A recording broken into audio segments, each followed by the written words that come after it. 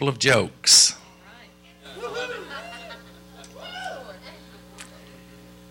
Is Miss Emma here? She's gone. Miss Emma told me a couple of jokes this morning, and she wanted me to use them in my sermon. Daddy, will you tell them? So, here we go. Amen? Father, in the name of Jesus, bless the word and bless the jokes. In Jesus' name, amen. The word is not a joke, and a joke is not the word. What do you call a bull that's taking a nap? A bulldozer. See? Thank you, Miss Emma. She was right on cue with that, had every word right, had every phrase and all of that correct. It was just wonderful, amen? What was the other one, Connie? Oh, my heavens, I had it in my mind a moment ago. Oh, what did the lion say when he ate a clown? That tastes funny. So, you be sure and tell Miss Emma that her daddy, oh, Daddy, would you, Daddy? Followed up on his promise to his little girl. Amen? Amen. I want to talk with you this morning about the subject of commitment. I understand human behavior, human nature enough to know that when hard times come, you and I are faced with decisions. Do we continue? Do we go left, right? What is it that we do? And I understand that looking at society as we see it as a whole, that there is a gross lack of commitment. And eventually, our lack of commitment, whether it be to one another or whatever it is going to show up in our relationship with God. We are, folks, what we do.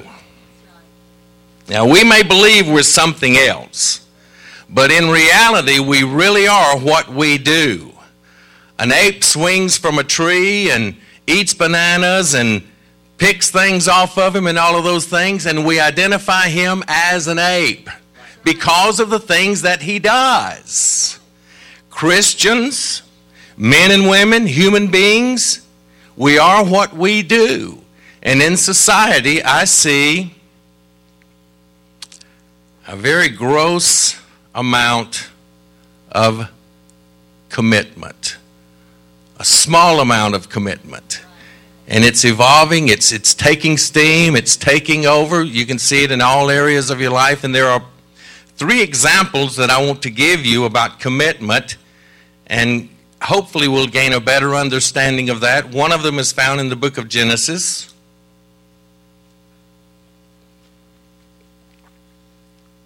The 12th chapter, and it is simply the call of Abraham. God calling Abraham out. Once we get through these portions of Scripture, then I hope to be able to speak with you about how you might be able to judge your commitment toward God based on the principle of God's Word. But first, I want us to get an understanding of what real commitment is and what it cost other people. Folks, don't you know that people came before us? The Word of God says we are surrounded by such a cloud of witnesses, witnessing to what He has done, and I personally believe witnessing what we're doing as a source of encouragement. I often turn to them, that cloud of witnesses, whether it may be someone who's gone on before that I knew personally, or whether it may be someone that I've read about in the Word of God, that I take the Word of God as more than just a fairy tale. It's more to me than just a story. It's more to me than just picking up a book out of the library and just reading it about someone else's account, whether it be fictional or truth. It's more to me than that, the Word of God. It is an example to me as to how men and women were able to make it through struggles in their own lives. It's full of that.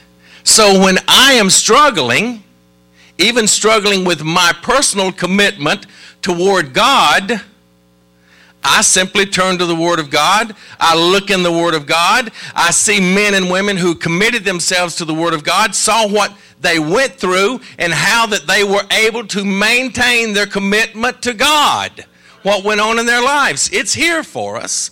And the call of Abraham, I'm not going to read much of it, but the call of Abraham is just that case. When I read this, and I understand that Abraham took with him some of the people that they had gathered that joined with them. I understand that the things that Abraham had accumulated, that they gathered those things up, and he took his nephew, and he took his wife, and he took a few family members. But ultimately, Abraham, based on what God had spoken to him, was willing to get up out of where he was. This, where they were dwelling, wasn't the land, wasn't the place that God intended for them to go, to be, to stay. It wasn't the promised land. They had started out toward the promised land, but something had happened with father, with family. They settled in another place. You can see that in the previous chapter in reading it. And they settled there, and then God steps in, and he says, "This isn't it, Abraham," or Abram. "I want you to get up out of this place. I want you to gather your things, and I'm going to take you to a land that I will show you. A land that's yours. A land that's been promised to you." How is it that a man will make such a step?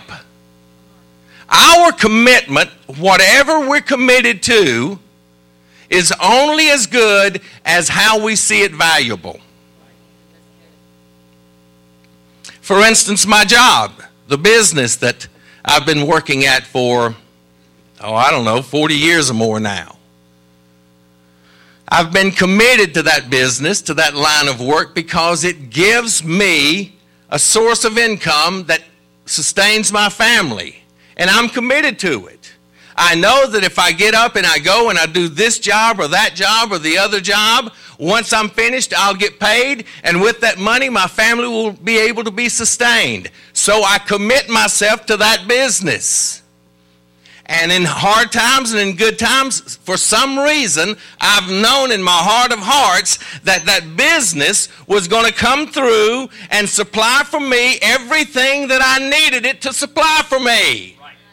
And if I can do that based on a Yellow Page advertisement or based on word of mouth or all of those things, how much more should I be committed to God, who the very book that I believe in is full of his promises of what he's going to do for me. My commitment to God is not very difficult. It really isn't. But I will say to you, it's not for the faint in heart. You have to be real men and women of God in order to follow him. You know, in the book of Luke, let me just turn there real quick. I don't want to lose my place here. But in the book of Luke,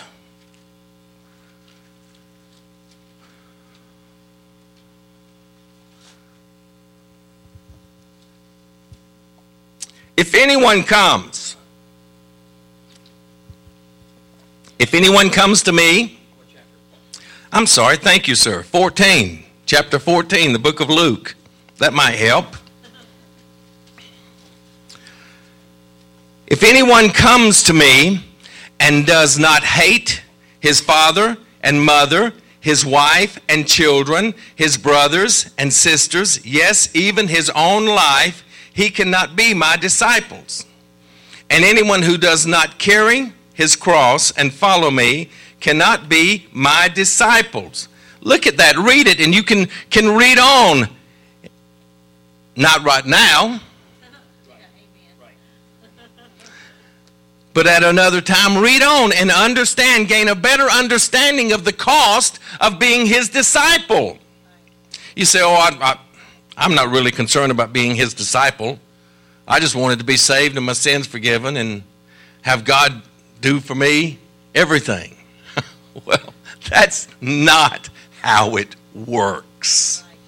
I wish that when I came to Jesus, I thought the same thing. Well, he's going to do this. He's going to do that. Based on what I was hearing preached, I thought, my Heavenly Father, I'm going to be on a beach.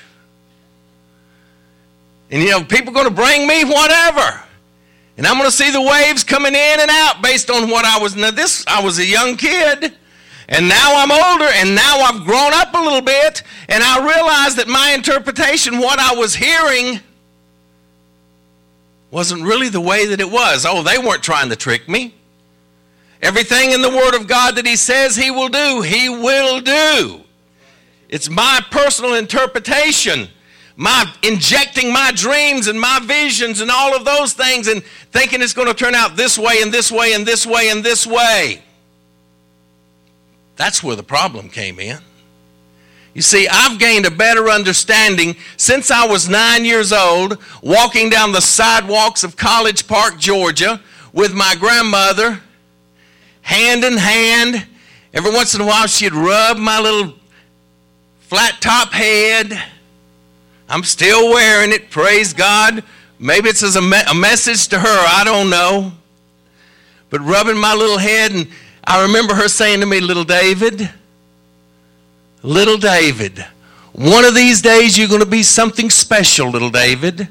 And she would tell me about David in the Bible as we walked down the sidewalk toward church. Well, I remember at 8 or 9 years old, one Sunday night in that Baptist church, the preacher was preaching and little David was doing what little David does, playing, messing around, everything else. And to look at me, you'd think, well, he's not listening. He's not hearing anything. But come at the end of the message, when the preacher decides he's going to give an invitation and invite those who don't know Jesus and want him into their heart to come on down, something hit me. And it wasn't the Superman model that I was playing with. Something hit me. And I grabbed hold of the pews in front of me, and tears started coming down my eyes. And I thought, what is this? I can remember it like it was just a moment ago. It had to be a moment ago in order for me to remember it. Getting old is not for the faint and heart either. I walked out to my truck this morning to get in to come to church, and I thought for a moment, have I got everything? And I realized I forgot my Bible.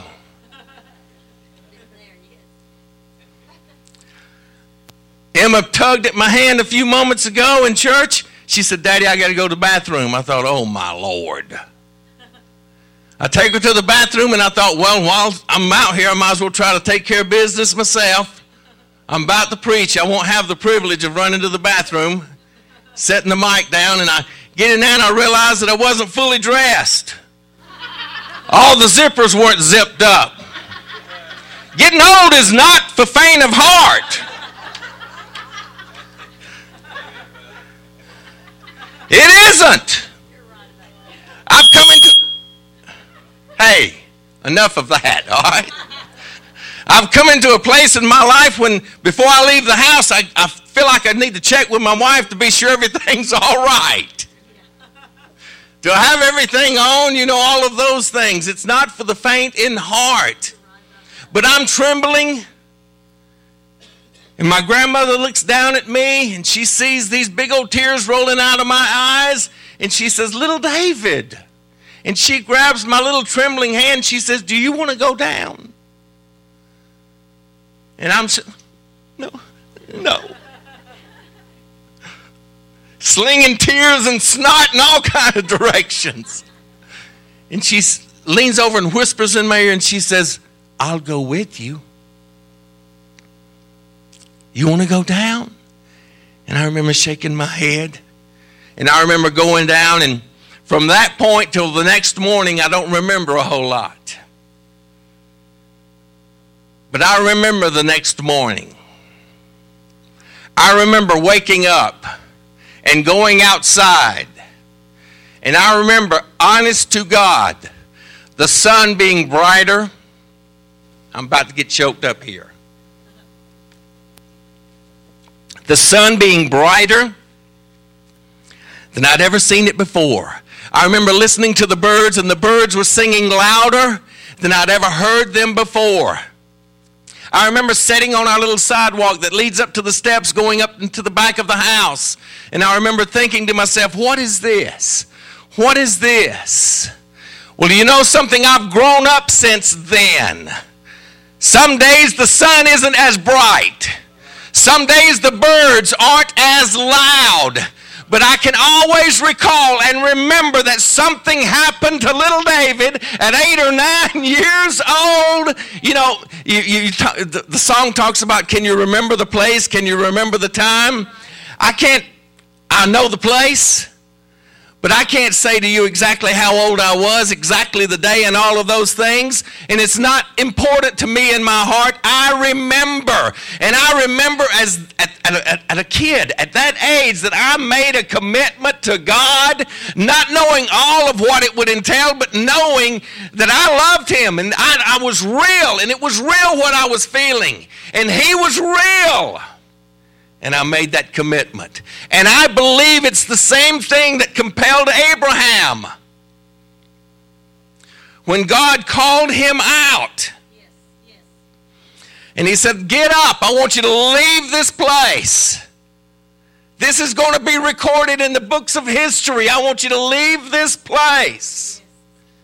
I'm going to make you something. I'm going to make your name something. When they speak about you, they're going to, one of these days, on November, I think it's the 25th, I'm not sure, but whatever day it is on November, there's going to be a little guy that's overweight, that's half bald-headed. He's going to get up and he's going to preach about you. And he's going to preach to a group of people that need to hear about commitment, that need to remember who they've committed themselves to and what it's costing them, and that it's all right. Hallelujah to God. That is a good place to clap. Amen. Praise the Lord. Some places in this message will be a good place to take a note. It'll be a good place to say amen.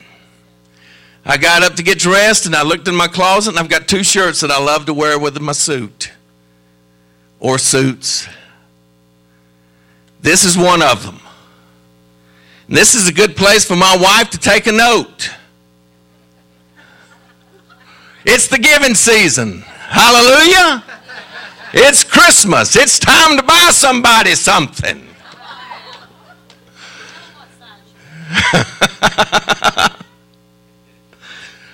Well, I would, but I'm hoping my wife knows what size I wear.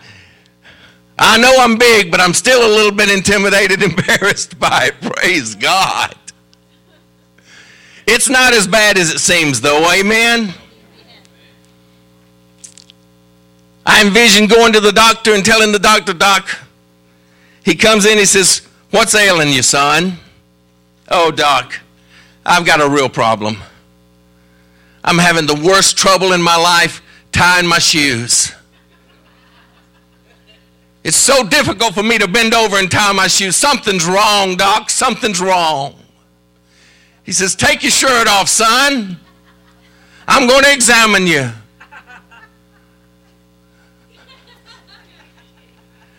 Yeah, I did. I tried to say no. Y'all won't hear it. This is it. You know what you're going to get when I get up here. I took my shirt off.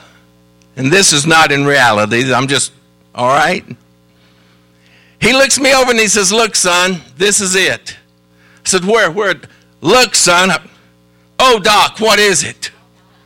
Oh, my, yes. Oh, my, Doc. Is it a tumor? Is it cancerous? What's going on, Doc? How long do I have? He said, that there is turkey and dressing. And it's too much of it. And there's a cure for that. It's not as bad, son, as when you came in here. It's going to be all right. Hallelujah to God. And it's not as bad. I don't know where you're at or what's going on in your life. When you came in here, it may have been real heavy. But if God is here and God is in this message, when you leave, it ought to be lighter. Abraham makes the commitment, pulls up stakes, ready to give, makes a commitment to God without knowing, without seeing. He doesn't know what he's going to get himself into. He doesn't know what awaits him. That's what commitment is all about. In society, we see commitment and the lack thereof. We can see it, engage it in regards to marriage. There are more people moving in with each other than there ever has been in the history of humanity. And it's not just based on because there's more people. It is based on people's beliefs, the lack of commitment. There was a day of almost 20 years ago now that I made a commitment to a woman, her name being Connie, and I made a commitment to her, and for all of these years, for the good, for the bad, there's been a lot of good and there's been some bad. There's been times when I scratched my head and thought, dear God, why did I say yes? And I'm sure in her life there's been times when she said the same. I don't really understand that, but I'm sure that there has been.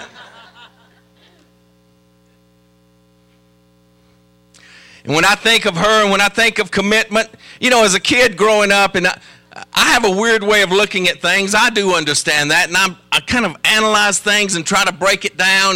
But as a kid growing up, I had heroes. Most of them were birthed out of television or comic books or things like that. And one of my greatest heroes, and even today he is my hero, was Tarzan.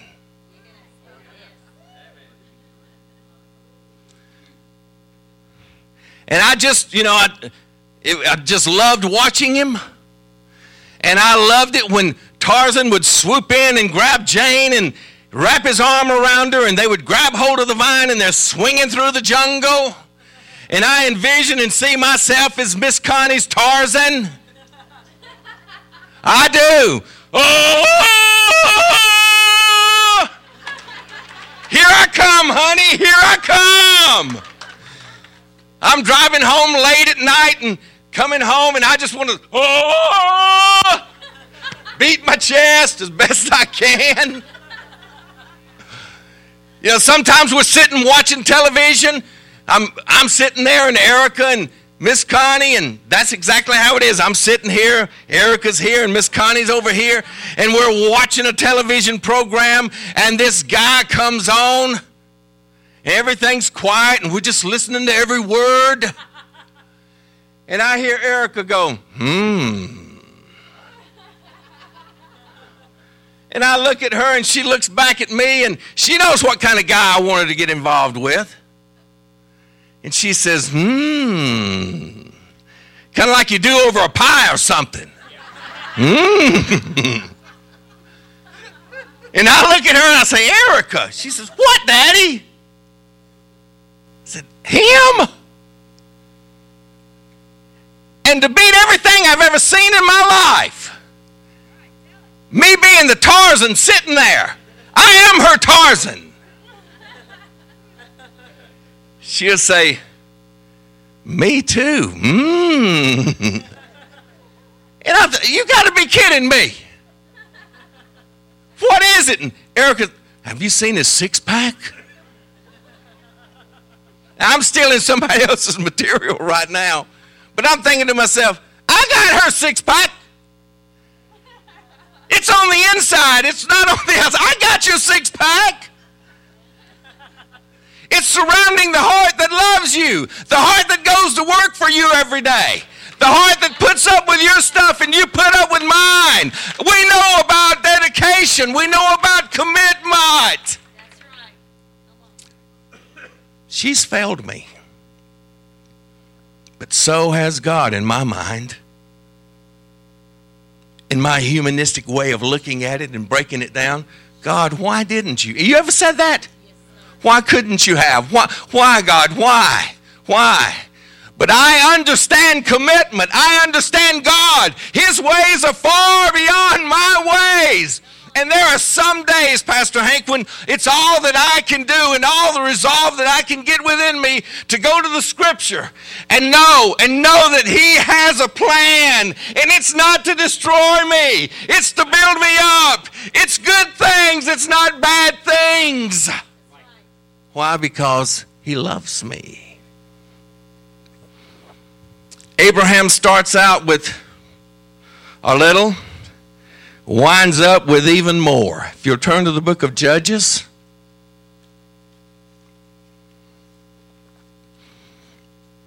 The 7th chapter.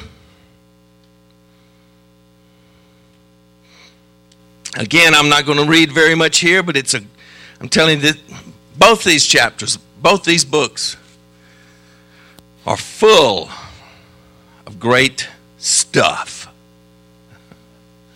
Amen. This is about Gideon. And this is about having plenty and seeing it go somewhere. Our commitment being tested. At this point, Gideon's already had his argument with God. Oh, me? Me? You call me a great warrior? Me? I'm the least of my clan, and my clan is the least of all the clans. I'm the least. I'm not the greatest. I'm not a great warrior. You mighty warrior. You got to be kidding me. But somewhere, you hear this and you see this argument. But I will say to you, at some point in Gideon's life, and some points in Gideon's life, that it was very clear that he was out from the crowd. That there was something about this man Gideon. And there's something about you. I said to the ladies this past week in class, I mentioned to them about dedication, and that's actually where this was birthed from. When I talked with them about dedication and I left that day, I thought, wow, that's pretty cool. But I said to them, look, there's a reason God brought you here. Look, you're not all of the low down, no good, everything else that you think you are, that other people might think of you. There's something about you that God has seen and that has perked His interest, and He's noticed you and He's pulled you out.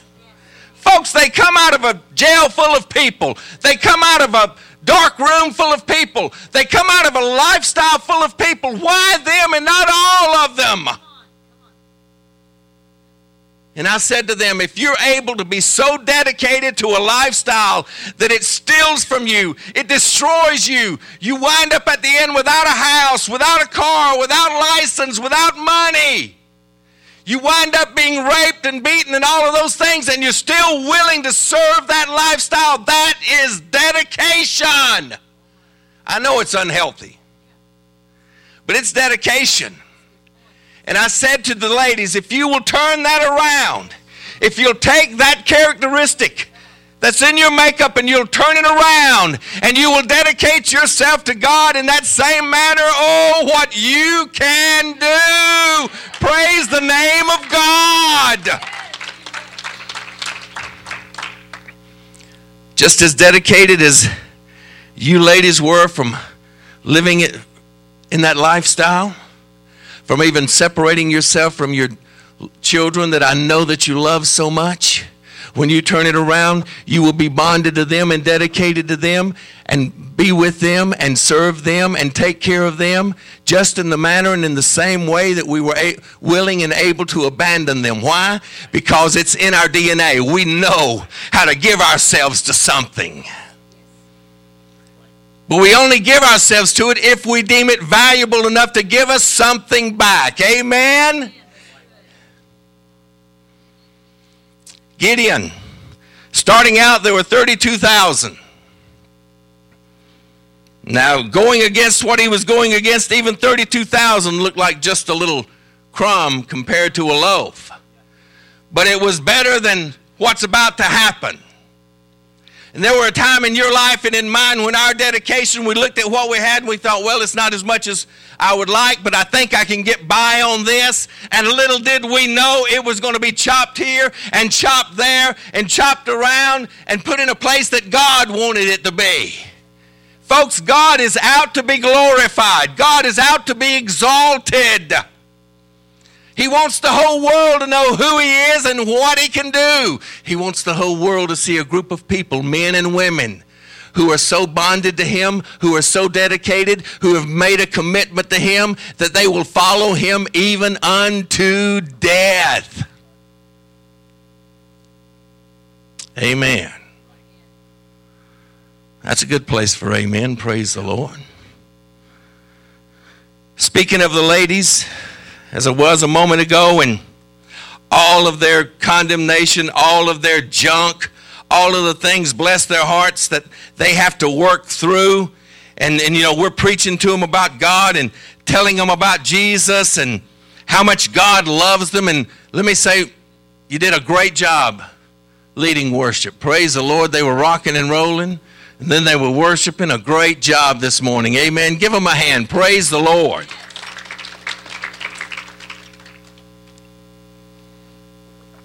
But they bring all of this stuff and thinking on the terms of, I'm going to commit to something that will give me something back.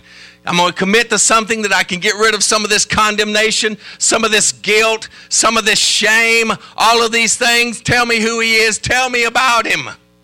Because when I come near Him, I want to draw back. He's God. He's holy. He's all of these things. And look at me. I don't have anything to offer Him, Pastor David. You don't know the life I've lived and what I've done. How could I possibly? He doesn't want me to commit to Him. He doesn't want to be married to me. Oh, yes. Oh, yes. He's down on one knee saying, will you marry me? That's Him. His name's Jesus. There He is. I don't understand it either. But the one thing that I do know about Him and about who He is and what He does and how He operates and how He functions is found in Psalms chapter 130. And it says, out of the depths I cry to you, O Lord. Anybody ever been there? Oh, praise. I don't have to remember back too far to remember finding myself seemingly in the depths of my own despair and discouragement and depression and trying to hold on by a thread. I remember, and out of the depths I cried. And I'm beating myself up, Pastor Rhonda, thinking, oh, I should have done this. I should have done that. This bad decision, that bad decision. Oh, how could they? Look at where we are now. Look at what's going on now. Look at what it's going to cost us now. And I'm beating myself up over all of these things. And in chapter 130 of the book of Psalms, out of the depths I cried to the Lord, to you, O Lord. O Lord, hear my voice. Let your ears be attentive to my cry for mercy. Listen to this. If you, O Lord, kept a record of sins, O Lord, who could stand? But with you there is forgiveness. Therefore, you are feared. He doesn't keep a record. He doesn't keep a record. I'm not trying to give you a license to go out and sin. I'm not trying to give you the permission to do anything that you want to and live any lifestyle that you want to. What I'm trying to say to you is He doesn't keep a record. Praise God. Praise God. These ladies, they're struggling. Some days are better than others. You know, that's why I fit in with them so well. Some of y'all expect me not to struggle. You expect me always to be up there. Well, you're a pastor. How in the world can you be depressed? You're a pastor. And I think, oh, well, silly me. How could I possibly shake myself, come to reality? How you're a pastor. You don't get depressed. Oh, okay. Sorry, I got mixed up there for a moment. I can go over there and drag it in and doing the best I can and holding the rail as I'm making my way up the steps. Doing everything that I can, and I sit down and they might ask me, well, how are you today, Pastor? With everything within me, I try to say, well, I'm blessed. And they know where I'm at. I'll even talk to them about where I'm at and what I'm struggling with. And they know that I'm real and they still love me. And I know that you know that I'm real and you still love me. Some days are better than others. Some days I have to remember that he doesn't keep a record. Praise God. Praise God.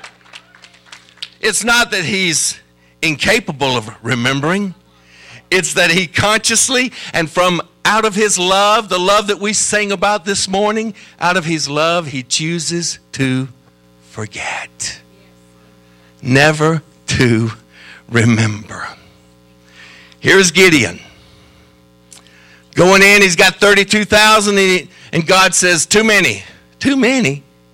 You seen the army that I'm faced with? Have you seen my finances? Have you seen the church's finances, Lord? Has it come time, oh God, that we worship you by candlelight and they're going to turn the power off? Have you seen our finances? Too many. Too much. I want to show to you that I am a God who can take little and make it much. I will get it done. Amen. I have full confidence in you this morning. And this group of people this morning, the group of people that God has chosen to preach to you about commitment, I have full confidence that next week, tomorrow, that bill will be paid. And if you haven't paid, if I haven't paid exactly what we should have paid, then God prick us in the heart and to help us to remember our commitment to you and your commitment to us, and we'll come out of pocket even more. And we'll do it with gladness. Amen? We'll do it with gladness. God didn't send his son, Jesus, and then say, oh man, the dirty, low-down, stinking, no-good group of human beings. Now I got to give up my son. Amen, he should have. Jesus, we've broken his heart a zillion, billion times over since then. He should have. He didn't do. He said, I love the world, the people, so much that I will send. Without reservation, without thought, I will send and give so that they might be saved. And I want you this morning to remember your commitment to God so that whatever he asks you to do, you will do it. I don't want you to give one penny more. I don't want you to give more of yourself than exactly what the Spirit speaks to you to give. Amen? This week, I believe it was this week, it's the last few days, Connie saw a lady and her daughter on the corner. Oh, hush, Connie, and you need to get ready to sing here, so you better listen to the Spirit. She saw a lady on the corner, and evidently her daughter, and she pulled over, and you could see that they were needing something. She may have even had a sign up. I didn't get that much detail because when she told me that she picked him up and took him into the grocery store, I went into a coma. So I can't remember much of anything else. And she said, I bought him groceries. And as she was telling me this, as we were sitting there together, she started crying. And she said, I took them to where they were staying. And the man was inside keeping the little baby. And we unloaded the groceries. And I know, folks, I know that there are con artists that they collect more on the sides of the road than Pastor and I together make in a year. I know those things, but I also know that I refuse to close up my bowels of compassion just because there's a sprinkling of bad. I'm still going to serve God. Praise his name. Why? Because I have made a commitment.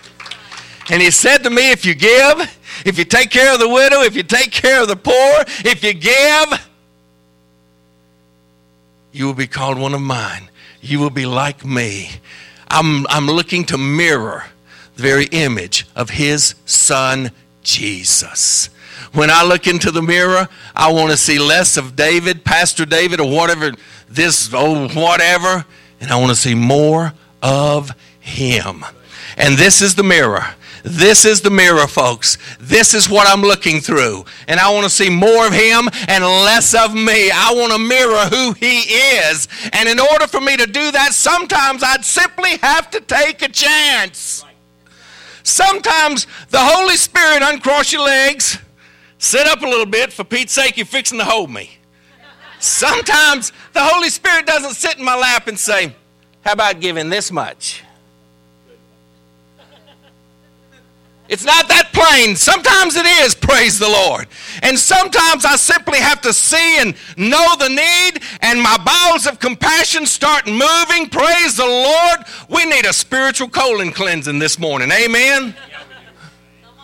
We need to just be cleaned out, praise God. And I'm compassionate, and I simply give.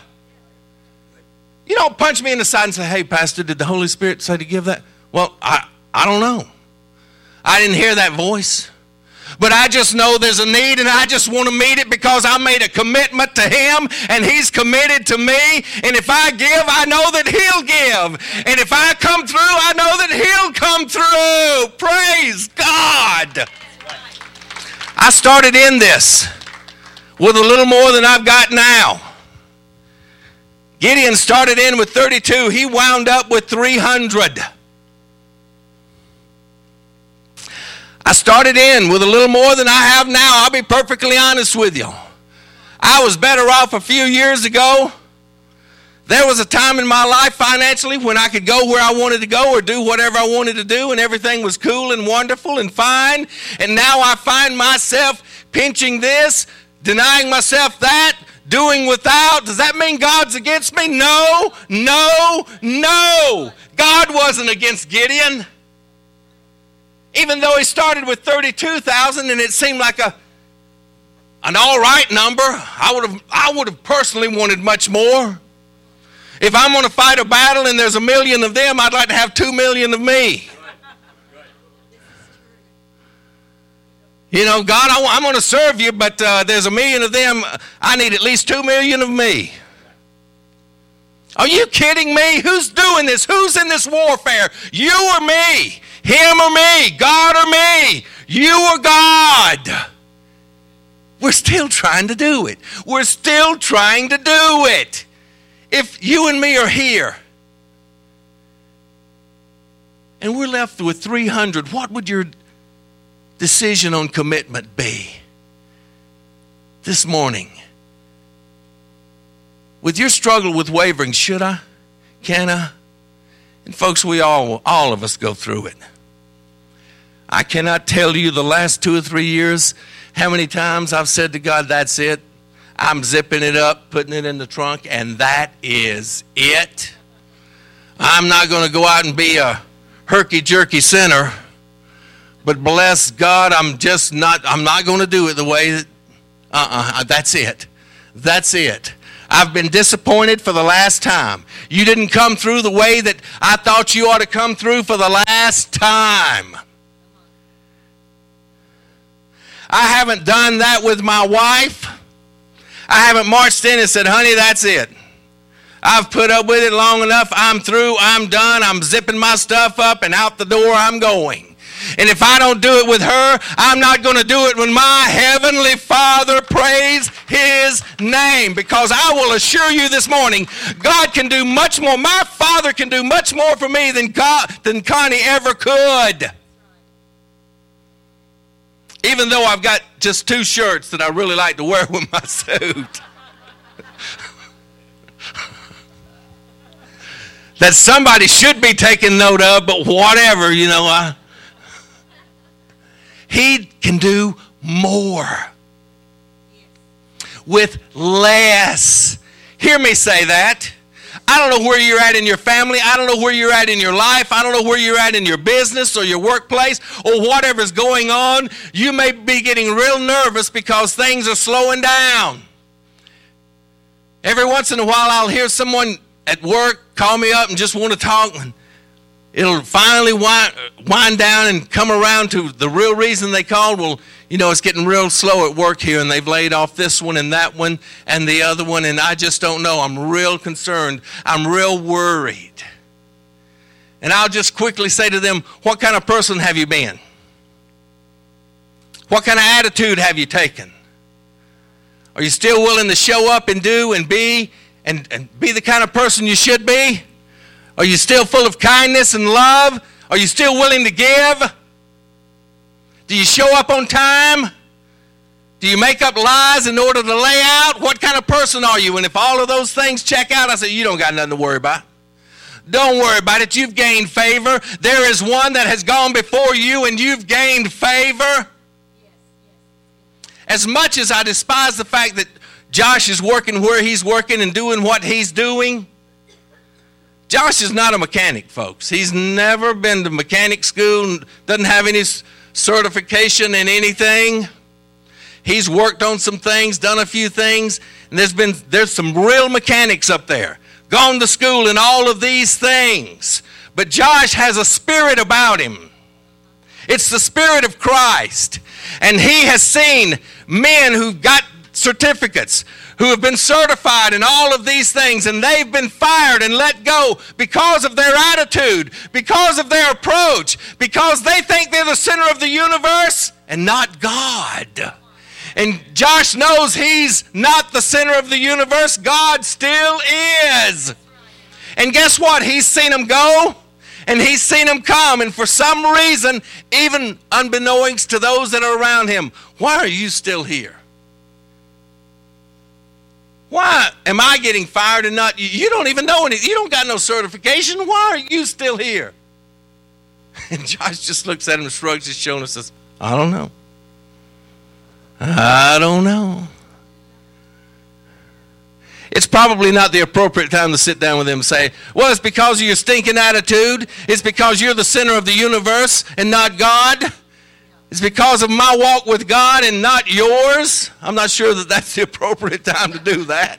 I don't know. They've already been fired. Killing somebody is not going to make them more fired than they already are. Ain't no sense in stirring up more devils than you and I can handle and cast out. We might as well just let it go. Gideon started out with a number, and it was greatly reduced. Less than 10% of what he started out with was what God was going to use. And God is so wonderful and so marvelous and so perfect that he said, Gideon, to prove to you the fact that this is going to happen, I want you to sneak down and listen. And folks, this morning, I want you to just, if you need to close your eyes, whatever it is, I want you to sneak down in your spirit and listen. God has a plan. Your enemy is talking about you. They're saying amongst each other, those spirits of darkness, oh my Lord, they're hearing about commitment. They're going to recommit.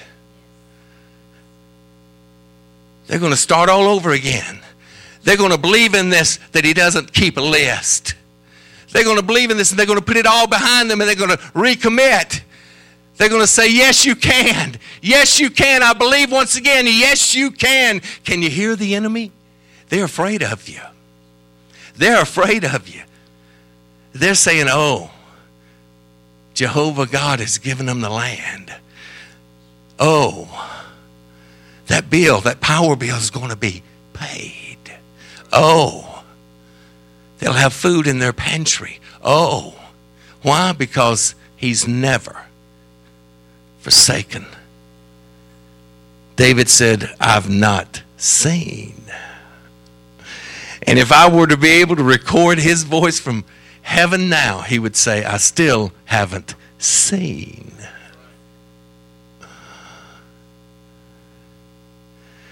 His seed forsaken and his children out begging bread.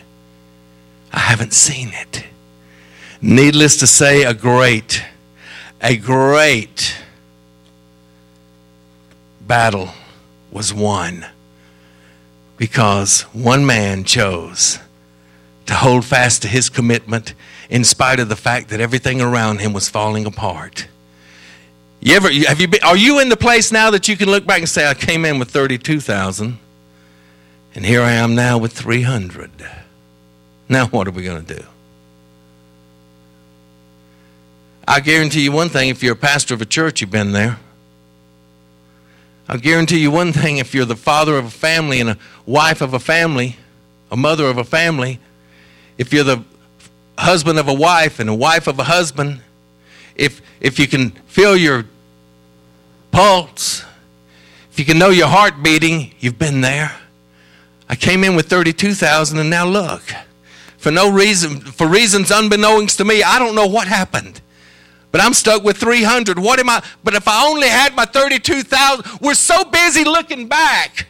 We're so busy looking back at the 32,000 that we cannot see what God is about to do with the 300. Oh, folks, look beyond. Look, I want you to stop taking the attitude and the approach of the servant. The servant said, oh woohoo, woohoo. Come here. Oh, prophet of God, come here. I want you to see this. Look at the enemy. We're surrounded. While you've been in there praying, meditating, seeking God, they have snuck up on us and surrounded them. And the prophet of God rises up within the midst of all of that and he says, oh God, open his eyes.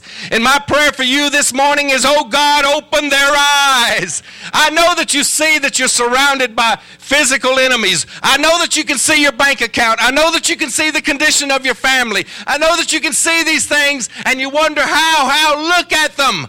But I want you to be able to see what's behind them. I want you to be able to see that there's a host of angels behind them carrying swords ready to defeat the enemy. Today is the day. How do I know? Because it's the day that some of you, and my hopes are all of you, will shake yourself, wake yourself, and realize that, hey, I made a commitment. And if I'm nothing else, I'm a woman of my commitment. I'm a man of my commitment. You know, I'm not sure that I completely and fully believe what Pastor David is preaching, but the one thing that I do know, I don't want to go out and the preacher stand over me and say, well, she held on to her commitment almost to the end, but gave it up. Bless her heart. Not that many pastors would be willing to say something like that, but in some lives it's true. In some lives, do you know that people today are contemplating and they have already made the decision, I won't go back. I will not go back. You know, if I have marriage troubles, if Connie and I were having trouble in our marriage, I'm not going to go to somebody, and this is not a knock. I've been divorced. This is not a knock on somebody, but I'm not going to go to somebody that's been divorced 5 or 6, 7 times. There are some places in life that practice does not make perfect. You know, and I'm just sorry, it just is. I'm practicing this marriage thing. If I could combine all 7 of my wives, Elizabeth Taylor would say about her husband, I'd have the perfect person to marry. Well, sorry. You know, there's some places that it simply doesn't make, but I wouldn't go to somebody like that. I would want to go to somebody who understands commitment, because marriage requires commitment.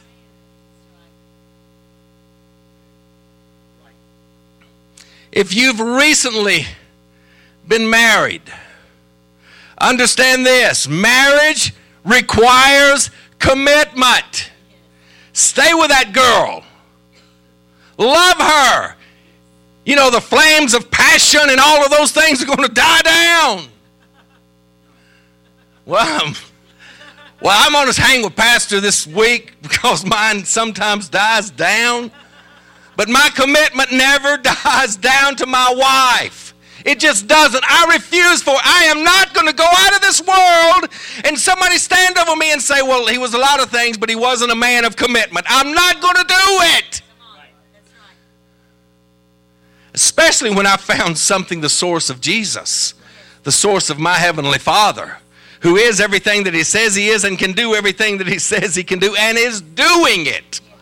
He will take my 300 when I had 32,000. He will take it and I will wind up the better for it. Praise the Lord. You're going to look at my life and you're going to say, man, I don't know how this happened. But look at what God has done for Pastor David. He even talked out of the pulpit how sometimes he was discouraged and all of these things. How in the world would God respond to a man like that? I don't know. He just has. I just remembered His word. I shook myself and I got up. Praise God. I want the spirit of Timothy to reside in me. When Paul spoke over him and said, stir up the gifts of God that are in you by way of remembrance. I know your mother and your grandmother, and I know the faith that resided in them, and I know that it's in you, Timothy. Stir it up. I want to shake you this morning, and I want to ask you to stir it up. Stir it up. Let the gifts of God start working in your life. Stir it up.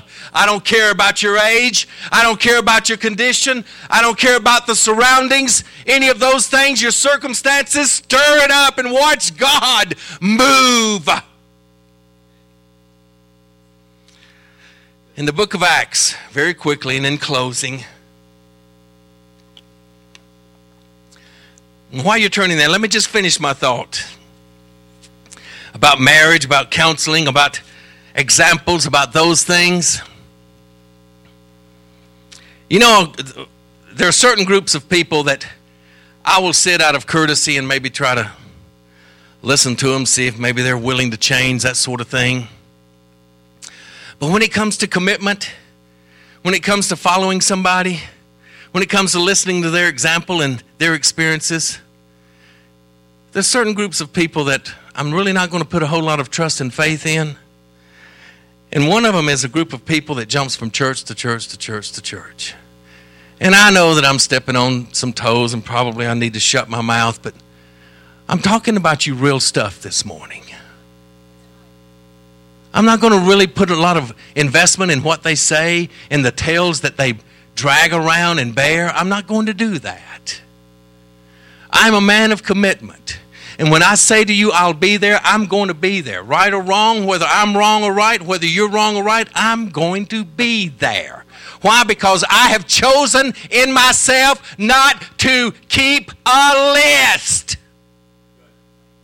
My Heavenly Father, if I'm going to be like God, I have to do the things that God does. And if God says I don't keep a list, then guess what? I'm not keeping a list.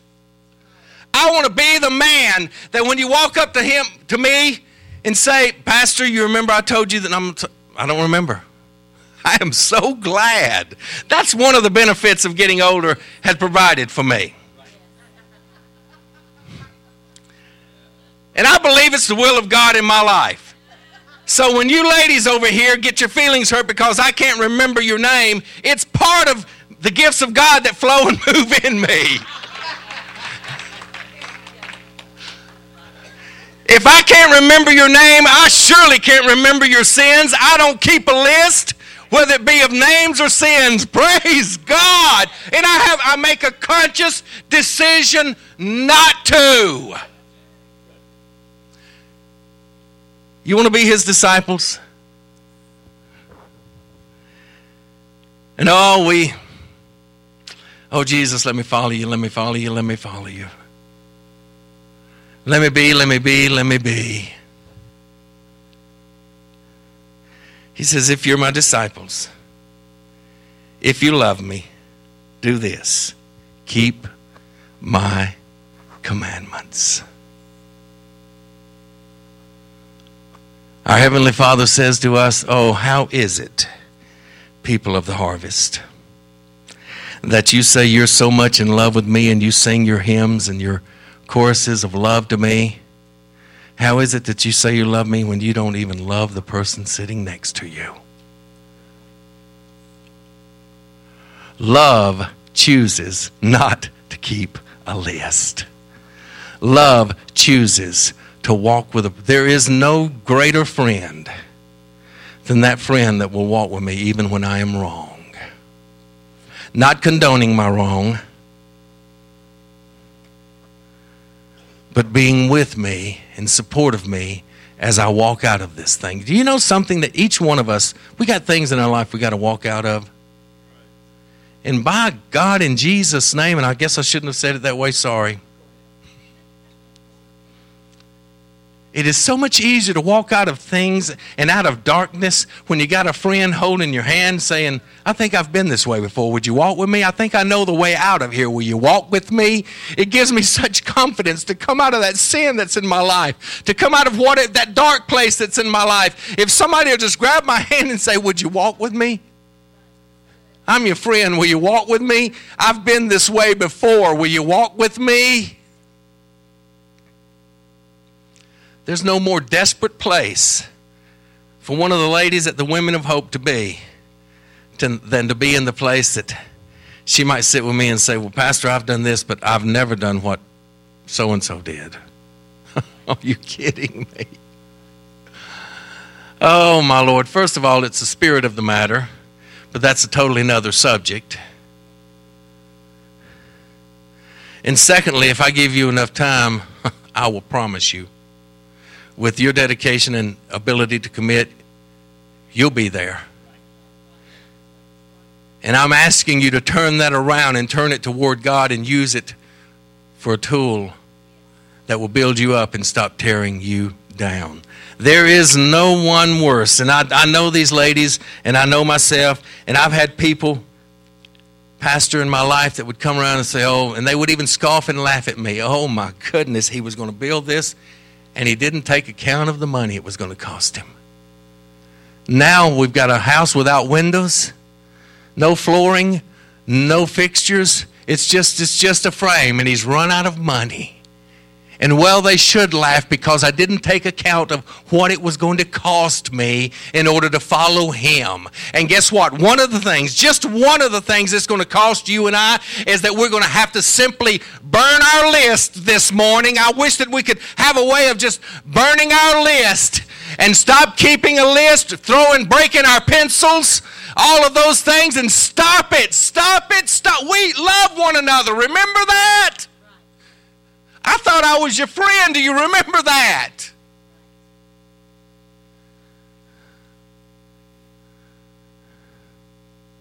Wow, that's good preaching. I don't care what. Thank you, Pastor. And in spite of the fact that you and I won't listen to sound doctrine, in the book of Acts, chapter 27, there is a cruise that's about to take place, and it's not the cruise to the Bahamas. And they were told, these seaworthy men who knew all this, that, and the other thing, they were told, you ought not to go, boys. I'm telling you, let's not go. Oh, what do you know? What's your name? Paul. My name's Paul. What? You're not a sailor. You don't know about it. We know about the sea. We know about life. We know about our present situation. You don't know about it, Pastor David. I don't know the ins and outs. I don't know what's in your bank account. I don't know what's going on, but I'm saying to you, you ought not to sail. And in spite of that, you've chosen, listen, folks, there have been great sermons come from this pulpit. And I'm sure that the pastors of this church would scratch their head and say, aren't they listening? Aren't they hearing? Don't they hear us? Because we preach one thing and they seem to do the opposite. What's going on? Well, guess what? In spite of that, in spite of not listening, and I'm not encouraging you to not listen, because it's going to cost you more than you want to pay. But I'm saying to you, no matter where you're at, you may find yourself and say, oh, woulda, coulda, shoulda, if I just would have listened. Well, guess what? That's not the end of the matter. It hasn't said on your book the end yet. We've still got hope. Because in spite of the fact that they didn't listen, no matter where their journey took them, no matter what kind of place they found them in verse, well, I need my glasses, but hold on, it's coming. Verse 20. When neither sun nor stars appeared, and this is chapter 27. I tried to finish at 12, but I promise I'm finishing. When neither sun nor stars appeared for many days, and the storm continued raging, we finally gave up all hope of being saved. That's where they were, in their spirits, in their minds. That's what was going on. And that may be where you and I have gotten to that place, however you say it. If anybody can say it better, please, here. And we've gotten to that place. And we've abandoned all hope. We're not going to be saved. There's no way out of this. There is absolutely no way out of this. This is going to cost me more than I want to pay. And it might. It simply might. But guess what? If it costs you more than you want to pay, more than you can pay, I serve a God who can balance it. I serve a God who can make it all right. I serve a God who has a bank account that's not run out. Oh, praise God. I think I blew a gasket then. Hold on a minute. Amen, brother.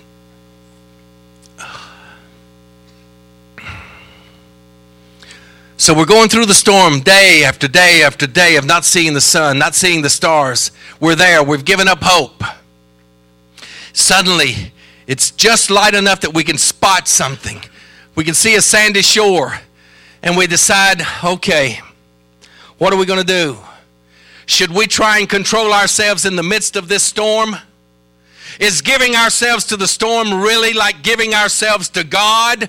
Is surrendering my own personal control really meaningful? Does it mean, is he capable of doing what he says that he will do? And somebody rises up within the midst of us and says, brothers and sisters, I've heard from God.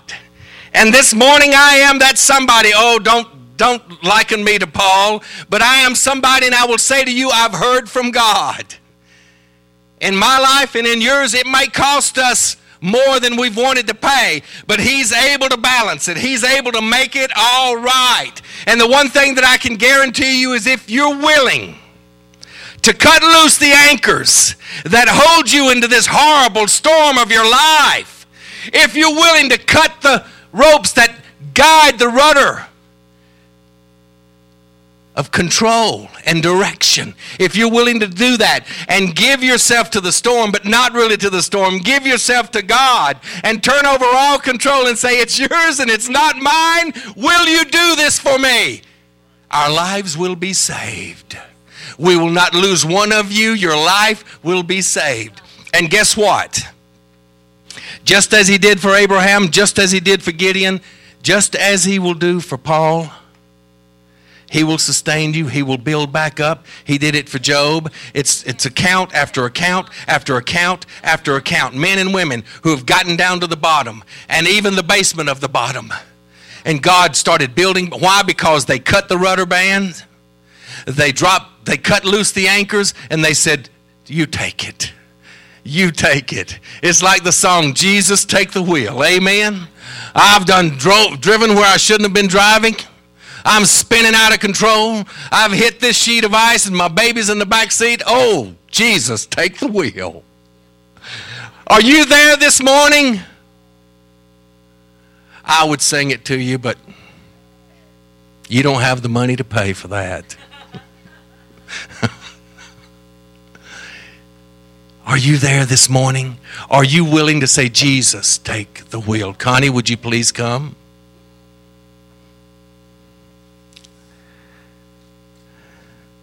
I want you to think about this little simple word called commitment.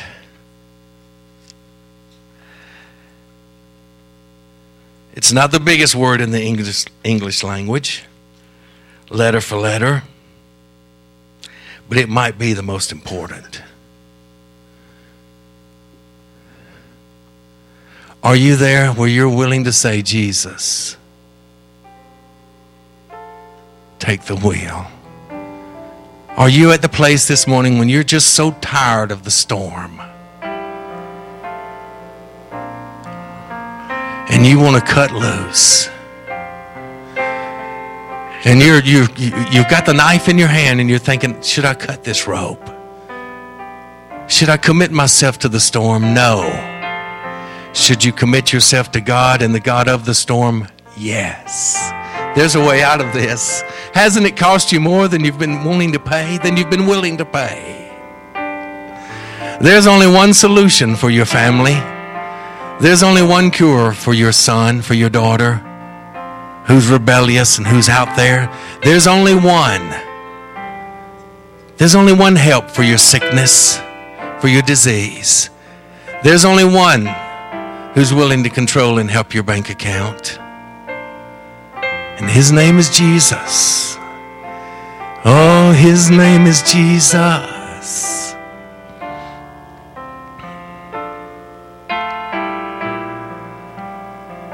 Connie, if you'd sing, please.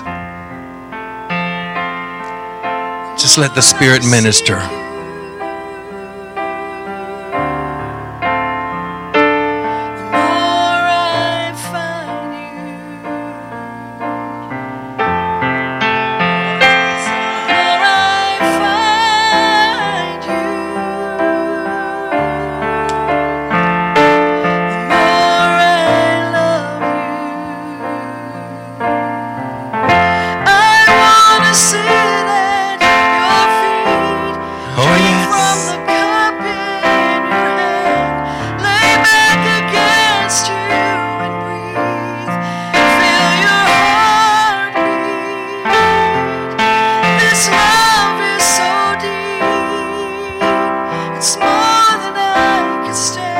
Yes, it is. I melt in your peace. It's overwhelming.